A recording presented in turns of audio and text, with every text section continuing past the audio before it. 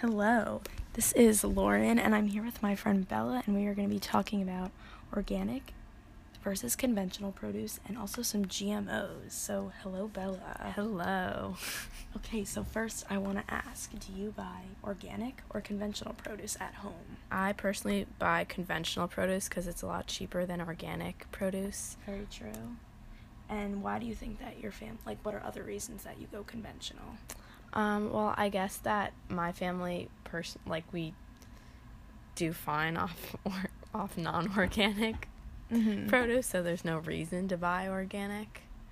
Another reason I think that we kind of don't buy as much organic produce is because often organic produce is smaller than conventional, and also sometimes can taste a little different. Yeah, there definitely is a taste difference. Like, in class last week, we did a taste difference between raspberries that were conventional and organic, and, people were trying to guess.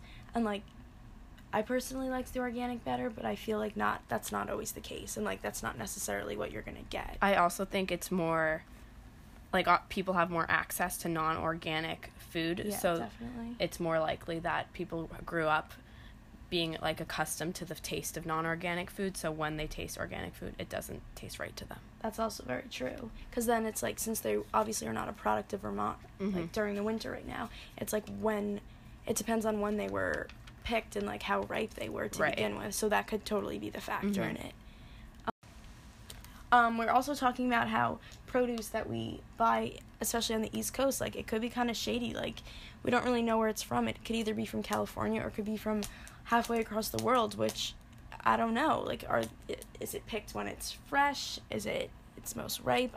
I don't know. And I also think that is true for organic food as well. It's just as shady where it's coming from. Often you'll see pictures of these big brands that are now calling their food organic, and it's still as mass-produced as something that's not organic. Yes. So you don't really, where's the line? What is organic and what is not? Yeah, we were talking about how organic isn't, these small farms that we all think that, we know the owners of, mainly of these organic companies, they're owned by bigger corporations. It's just, their smaller segment. I also think local food and organic food is often considered to be similar, where it's very different because organic food doesn't necessarily need to be grown locally and vice versa.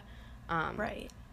It's also interesting to think about just how much our food is being imported from faraway places, and thinking about a society and a way of life that we could only live off locally grown food.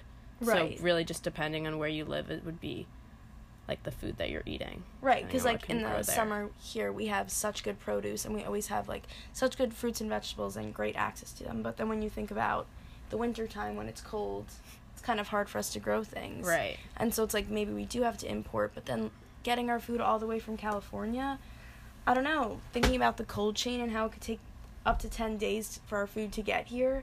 Also, we don't know if this food is picked at its peak ripeness, and I don't know, just how in What to Eat, when Marion Nestle was talking to the supermarket produce managers and how they were kind of reluctant to say how long the process takes and what the process takes. It's concerning to think about because it's completely out of our control, and this is what's being sold near us.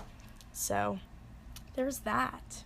Okay, so now we're going to talk about GMOs and if we are for them, against them, or if we really don't know. So Bella, what is your opinion on GMOs? I am personally for GMOs. I think it's helped a lot of developing countries, preventing them from starvation, and that's a positive thing. Yeah, and definitely how, in some developing nations, how, vitamin A is added to combat blindness, and I think that's, really important, because if we could be helping these people through the food that they're eating versus, sending over help, medical help, later in life, let's, nip this issue in the butt and get rid of it. Right. And so that's how they're helpful. I mean, but I will say that a thing about GMOs is that we don't really know their long-term effects on the human health, which could be kind of concerning and kind of scary to think about the unknown.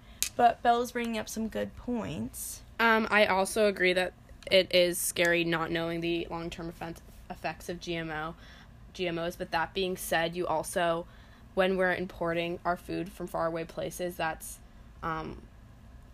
letting out more greenhouse gas emissions or whatever. By trucks, planes. Right, and that's also not good for the environment and in turn not good for us, and we don't know how that's going to affect us in the long term as well. So I guess just everything's kind of bad for us, and you just have to go with whatever's... Kind of have to pick and choose a little bit. It's like, do we care about, like, the health of the environment or the health of humans, and can we both be healthy at the same time, or are we both healthy right now at the same time? I don't know. Well, it's crazy. Thank you, Bella, for being on my podcast, and awesome. Bye.